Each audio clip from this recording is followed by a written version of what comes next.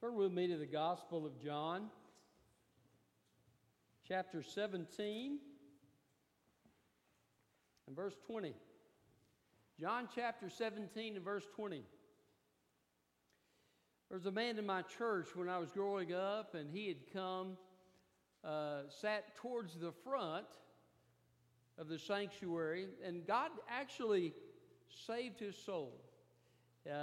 He had been a drug addict, and God just radically changed his life.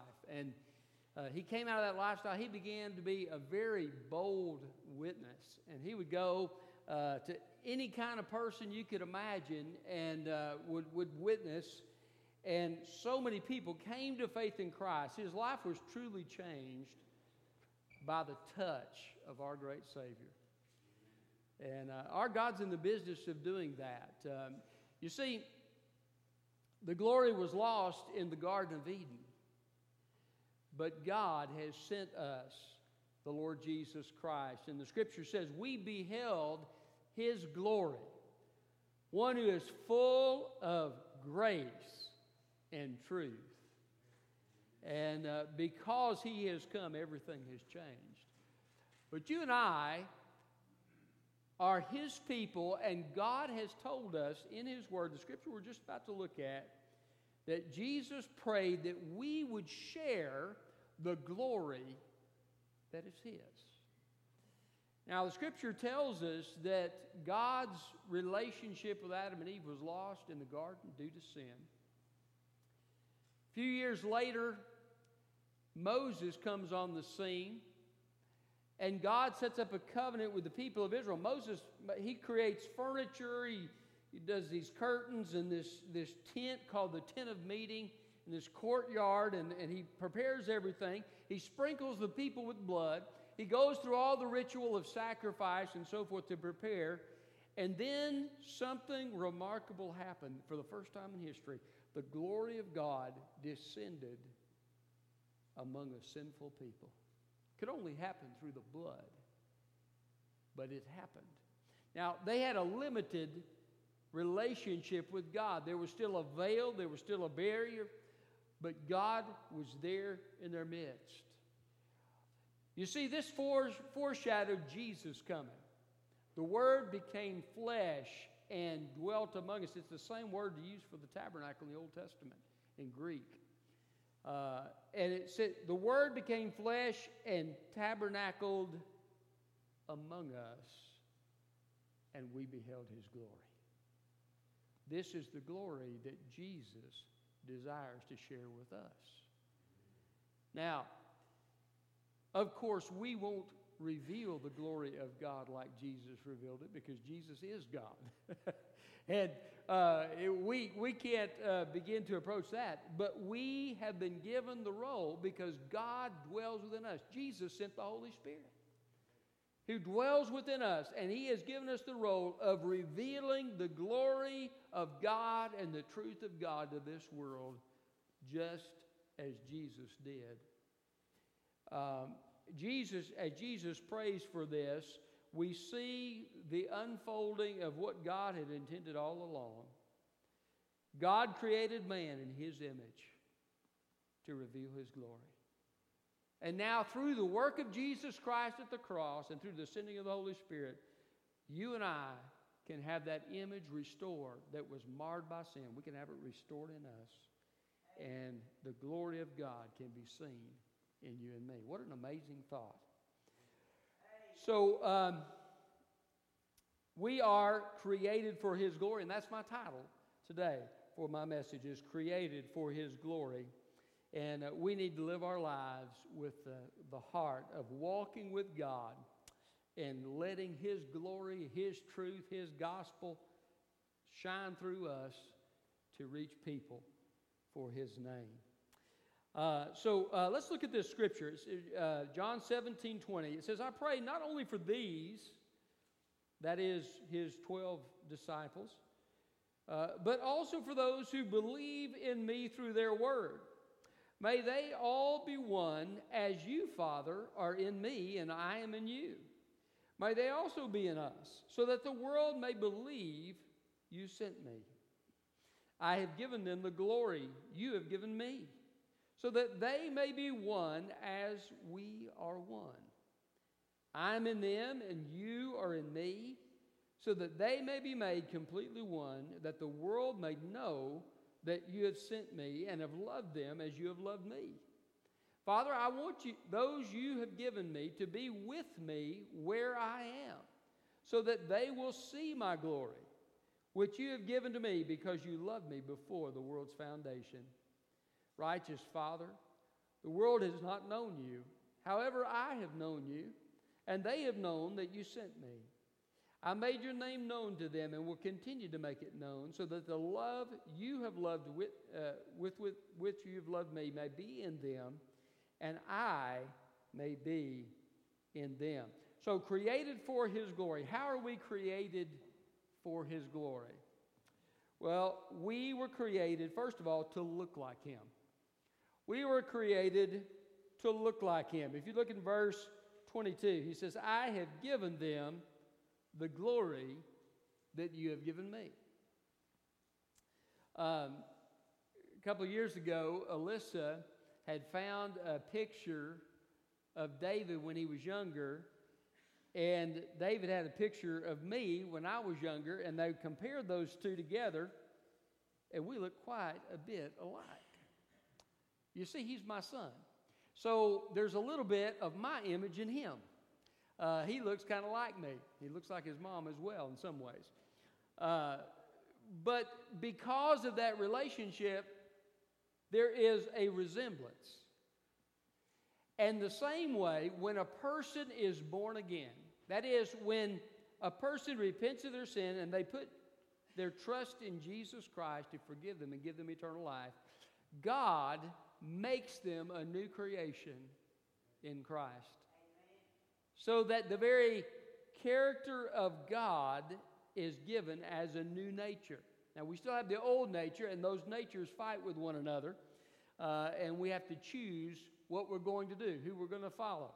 But that new nature is there. And as we live in that new nature, and the Holy Spirit empowers us to live according to that new nature, people will see Jesus in us. And it's a truly amazing thing. We will look like Jesus. Here's another idea. Did you know that God has created us all differently? So that you will reveal God's glory in a different way than I will reveal God's glory, oftentimes.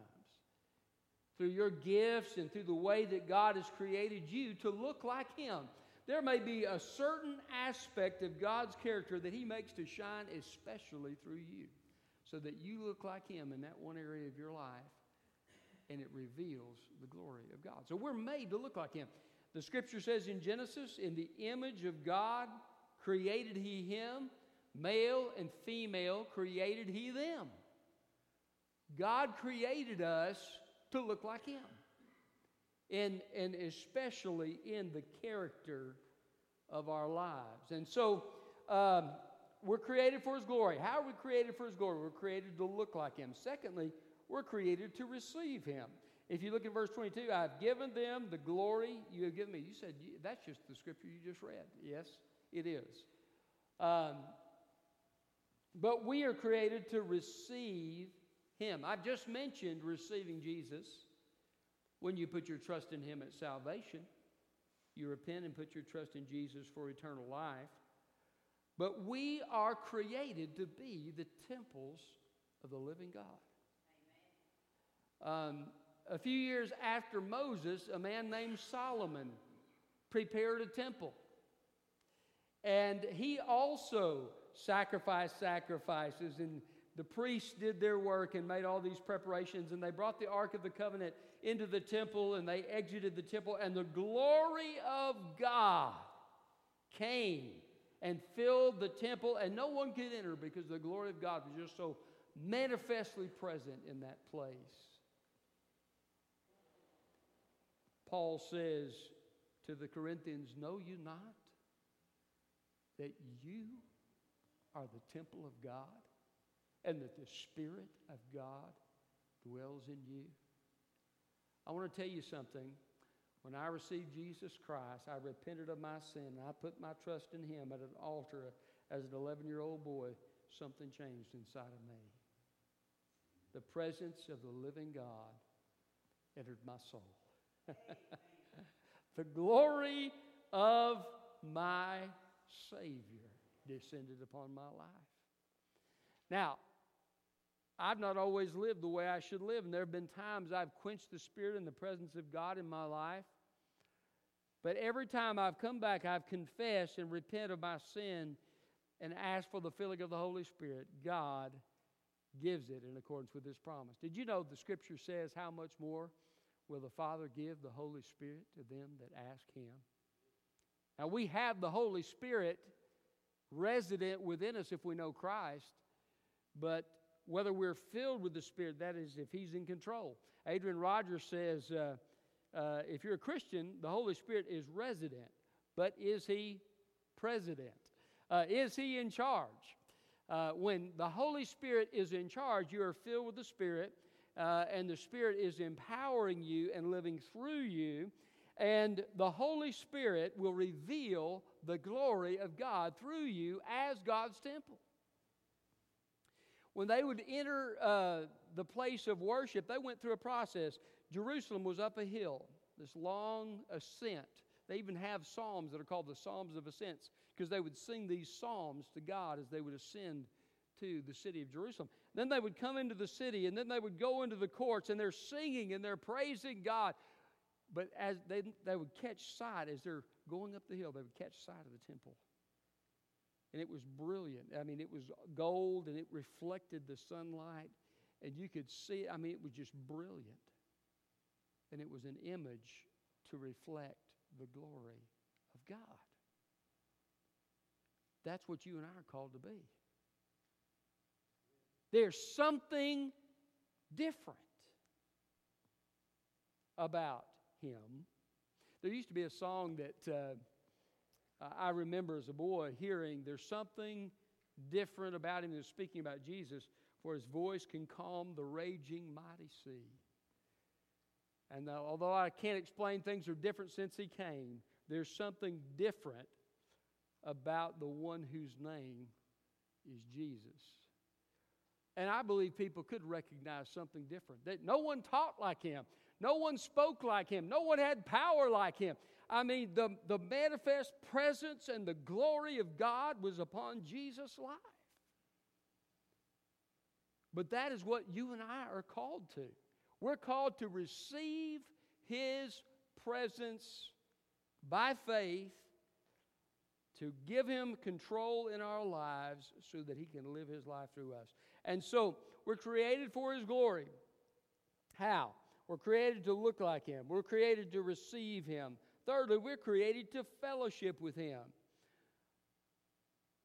Look at verse 22.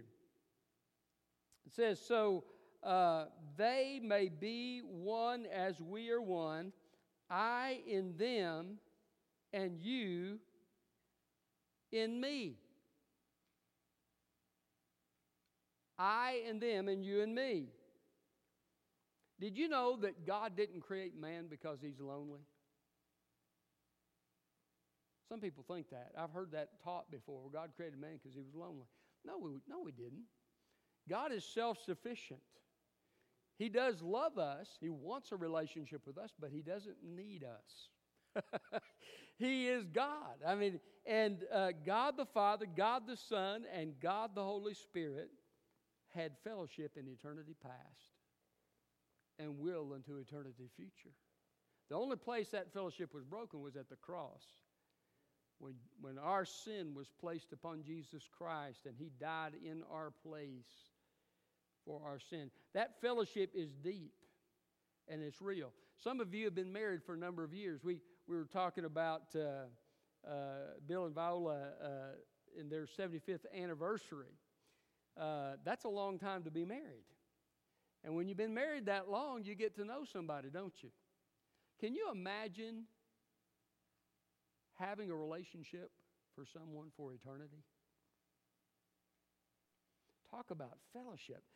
And the Father, the Son, and the Holy Spirit had perfect fellowship because all of them all want exactly the same thing. They're one. 3 persons, one substance. You say, explain that. I can in some basic terms, but I'm not sure that I can do so to satisfy your understanding the way you would like. But it's true. We have one God in 3 persons. And that fellowship has been there in such a deep and real way. One of the greatest pains of the cross was when Jesus' fellowship with the Father was broken, and he said, my God, why have you forsaken me? Because our sin was placed upon him. He did that so you and I could have a relationship. We're created to relate like him and to be invited into fellowship with the Holy Trinity. Is that not amazing? And as we're in fellowship with God, we will be in fellowship with each other. Somebody once said, if you tune a bunch of pianos with the same tuning equipment, they're all in tune with one another. When you and I get in tune with the Lord, we'll be in tune with one another. And there'll be fellowship that is rich and meaningful in this body of believers. I think we've seen quite a bit of that. We've seen God use us. I was blessed. We had the Drawing Near service this past week. I was blessed with that. That was what an encouragement. And I want you to know something. God will bless us with fellowship with one another as we fellowship with God. And we're invited. We're created to fellowship like him. You're created for deep, meaningful relationship. That, by the way, is one reason you need to come to church, right? Because if you're by yourself, you can't be having a relationship with somebody else, right? So we need each other. God's created us for this fellowship, for this relationship, so that we can bless one another and we can bring glory to God through that fellowship. And when God's people are relating the way he has called them to relate, it is a truly wonderful thing. We were talking in Sunday school about a situation where someone was disillusioned with the church. And you hear about that. Most all of us have heard of that at one time or another. Someone gets disillusioned, their feelings get hurt or something, and it makes them look at the church differently, and that's a shame. And we do know that the church is made up of sinners, right? Because you're a sinner and I'm a sinner. We're all sinners saved by grace. So there will be times where feelings get hurt. Hopefully those relationships are mended. But I want to tell you something. When God's people are fellowshipping with him first, the way they should, and are fellowshipping with one another, it is so sweet. It is like a breath of fresh air. Now I've had situations where I dreaded going to church. Now, some of you may have had those situations too. I hope not. But when that fellowship is real and when God is working and moving among his people, it's like a breath of fresh air to be with his people. It's a refreshment. It's a lifting up. It's an encouragement. It's a strengthening that takes place as we meet together. What a wonderful, wonderful gift God has given us. So we are created to fellowship like him. We're created to look like him. We're created to receive him. We're created to fellowship like him. We're created to point to him. Look at verse 23. That the world might know that you have sent me. You see, as we fellowship with each other and are showing love for each other, what does the Scripture say? God is love. How do we reveal God to this world? It is through the love that we have for one another. And when people see that love in action, it says, hey, there's something real about this. These people are different. They'll see Jesus, and it will point people to him. So we're created to look like him. We're created to receive him. We're created to fellowship with him. We're created to point to him. We're created, I love this, to behold him. Look at verse 24. Father, I want those you have given to me to be with me where I am, so that they may see my glory.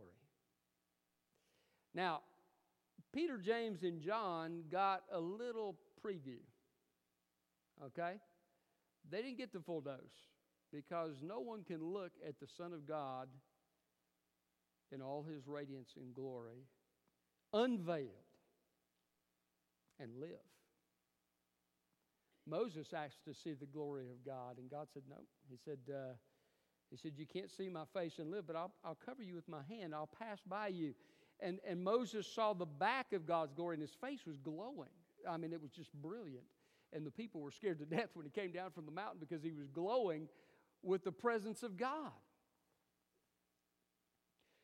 On the Mount of Transfiguration, Peter, James, and John saw there was a cloud that descended, but they saw a measure of the glory. They saw Moses and Elijah talking with Jesus, and Jesus was transfigured before them. But they didn't get the full dose. Can I tell you something? When people see Jesus in all his glory, there's a few that have seen him in a vision. That way you can do it and live, right? They've seen him, and what do? They fell on their face in awe. John, the beloved disciple, fell on his face. He saw the risen Christ in Revelation, and he was so overwhelmed by it, he was on his face. Can I tell you how impressed the mighty angels are with the glory of God? The cherubim and seraphim have not ceased throughout eternity, since they've been created, to say, holy, holy, holy is the Lord God Almighty, who was and is to come. They have a worship service all the time. They're so amazed by his glory. These are beings that when they speak, the ground shakes. We know that from Isaiah's vision.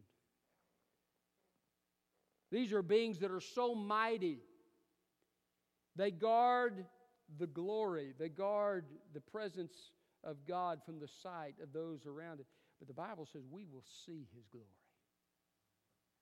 God's going to have to give us a renovated body to be able to handle that. But we'll see it. And what a day that will be. I want to tell you something. My Savior came to suffer and die in my place, but he's not suffering now. He's risen. He's ascended to the right hand of God. He's clothed with the fullness of glory and power, and all of heaven bows before him.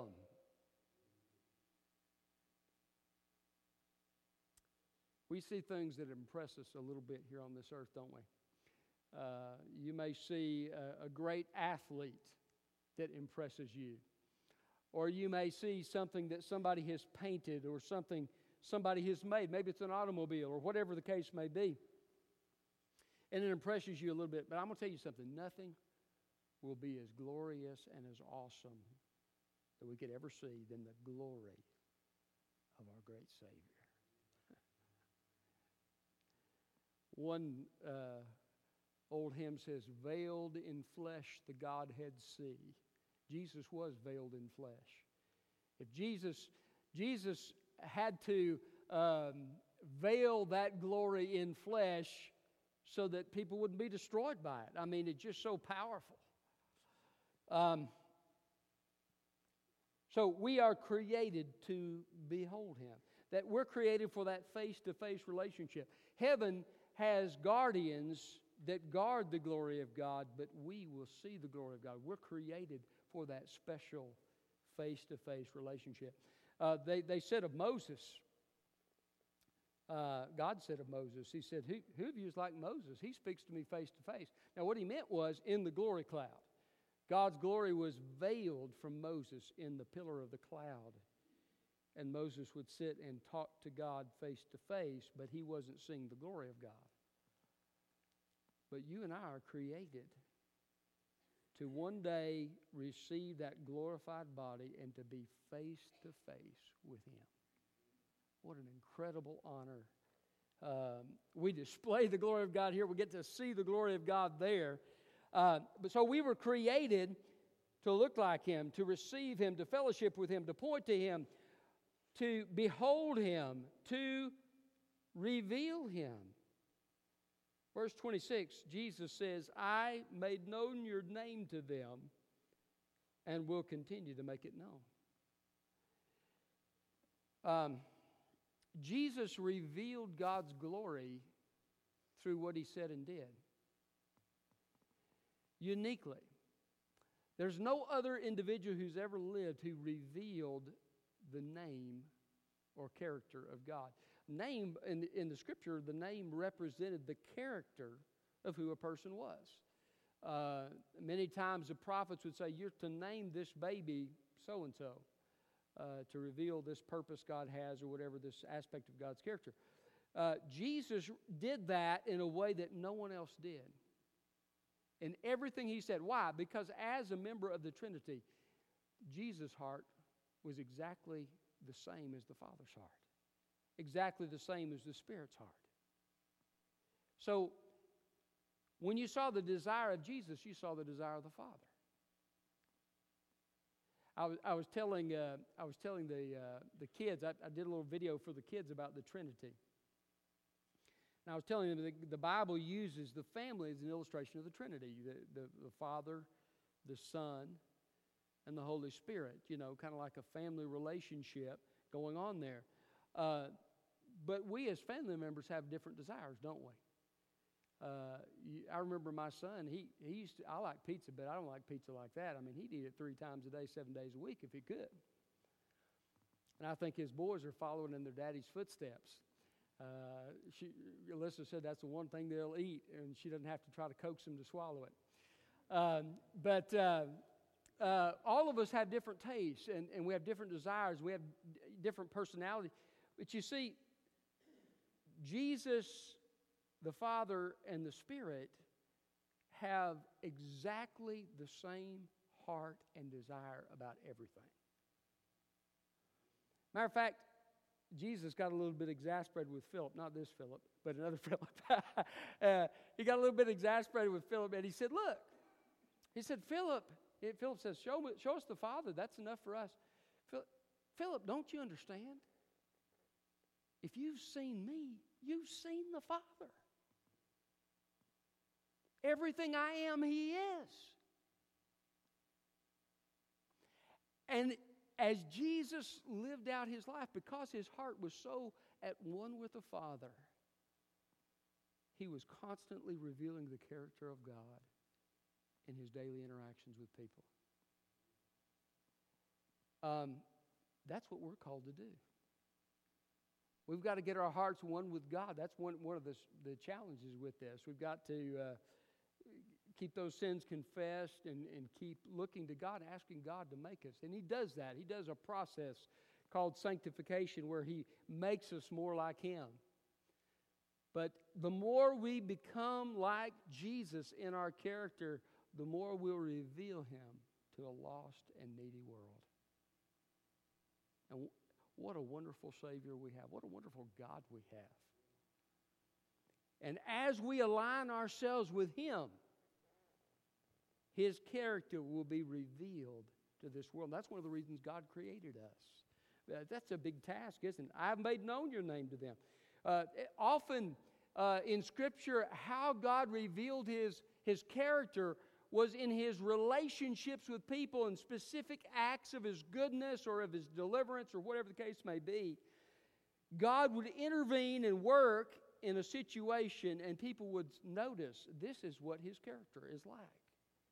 And they would say, I name this place, or I name you, I call you God. El Shaddai, the Almighty God.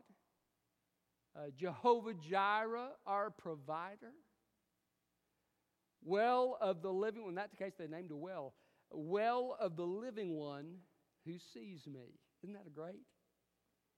And as God worked and as God acted, He revealed Himself. And so you and I are called to do the same thing. As we're filled with the Spirit of God and we work and we serve others and we love others and we tell them the good news, we are called to show them what God is like. And they say, well, I see that person's life. That must be what Jesus is like. They're different. And Jesus had a magnetism about everywhere he went. The children wanted to be around him. You know, that's a good gauge of character, isn't it? The children were always flocking to Jesus. We're called to reveal him. So we are created for his glory, to look like him, to receive him, to fellowship with him, to point to him, to behold him, to reveal him, and finally to express him. Verse 26. I made known your name to them and will continue to make it known, so that the love you have loved me with may be in them, and I may be in them. So that the love you have loved me with may be in them. We're called to express him. You never look more like Jesus than when you're loving people. You never look more like Jesus than when you're loving people. I always get amused how Hollywood portrays Christians. They're usually weird, goofy. Sometimes they're real formal and joyless and dressed in black. Other times they're just complete idiots. You know, you'd almost think that Hollywood had an agenda. But what I find interesting is, you know, a lot of times we think, well, this is what a true Christian is. But a true Christian is somebody who loves other people with the love that God has for us. And so if you don't get anything else right in your Christian walk, if you get that right, you'll be on the right path, okay? You could read 1 Corinthians 13 to get an idea of what that love looks like. But God has called us to express him. God is love. Well, how do we do that? Sometimes we love people by telling them the truth, right? Aren't you grateful that somebody told you the truth? You know, yeah, I remember growing up, your friend would be the one that would tell you if you forgot to zip up your zipper, right? Hey, buddy, XYZ. Right? Or you know, if you got a piece of mustard right here on your cheek, your friend is the one who'll tell you about it. Now, I realize that's minor stuff, but in reality, people that tell us the truth usually are people who love us, right? Our parents, a lot of times, will tell us the truth.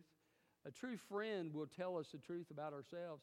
I remember one time I was with a bunch of preachers, and I said, I've got a really bad attitude today. And one of my friends said, yes, you do.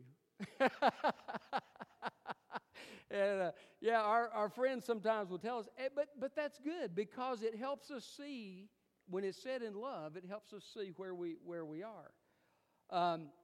Also, love often will make sacrifices for others, right? Some of you have seen your parents do that. You've seen examples of that, maybe with Christian brothers and sisters who have given sacrificially in a situation where there's a need. Sometimes love means sitting down and listening to somebody. Sometimes love is to provide that word of encouragement that someone needs. But as we learn to love people in the way that God's called us to do so, we'll reveal the character of God. And that's what we're called to do. I find it is amazing that God would take us. Isn't it amazing that he's praying for Gentiles? He says in verse 20, I pray not only for these, but also for those who believe in me through their word, which includes you and me, right? We're Gentiles. We're not Jews. And yet in Gentiles, who were considered to be outside the people of God, who were considered to be unclean because of what they ate and what they did and so forth, historically, God chooses to put the glory of his presence. I have shared my glory with them. I can't think of a more awesome thing than that God would share His glory with us. Let's live like it and point a lost world to Him. Let's pray. Father, thank you for your word.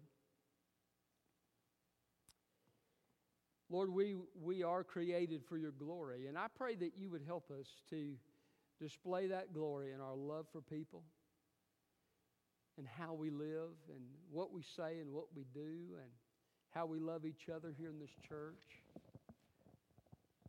God, let us be ever increasingly revealers of your glory. And Lord, help us to anticipate that day, one day, where we'll stand before you and we'll see your glory face to face. And Father, maybe there's somebody here today that doesn't know you. I pray that today would be the day that they would repent of their sin and put their trust in Jesus Christ for eternal life. If there's someone here, that Lord, that needs to make a decision to repent of a sin as a Christian so that they can more clearly display the glory of God in their life, I pray, Lord, that they would do so. Lord, have your way in us. Help us respond to you in the specific ways you desire us to respond. And we pray it in Jesus' name.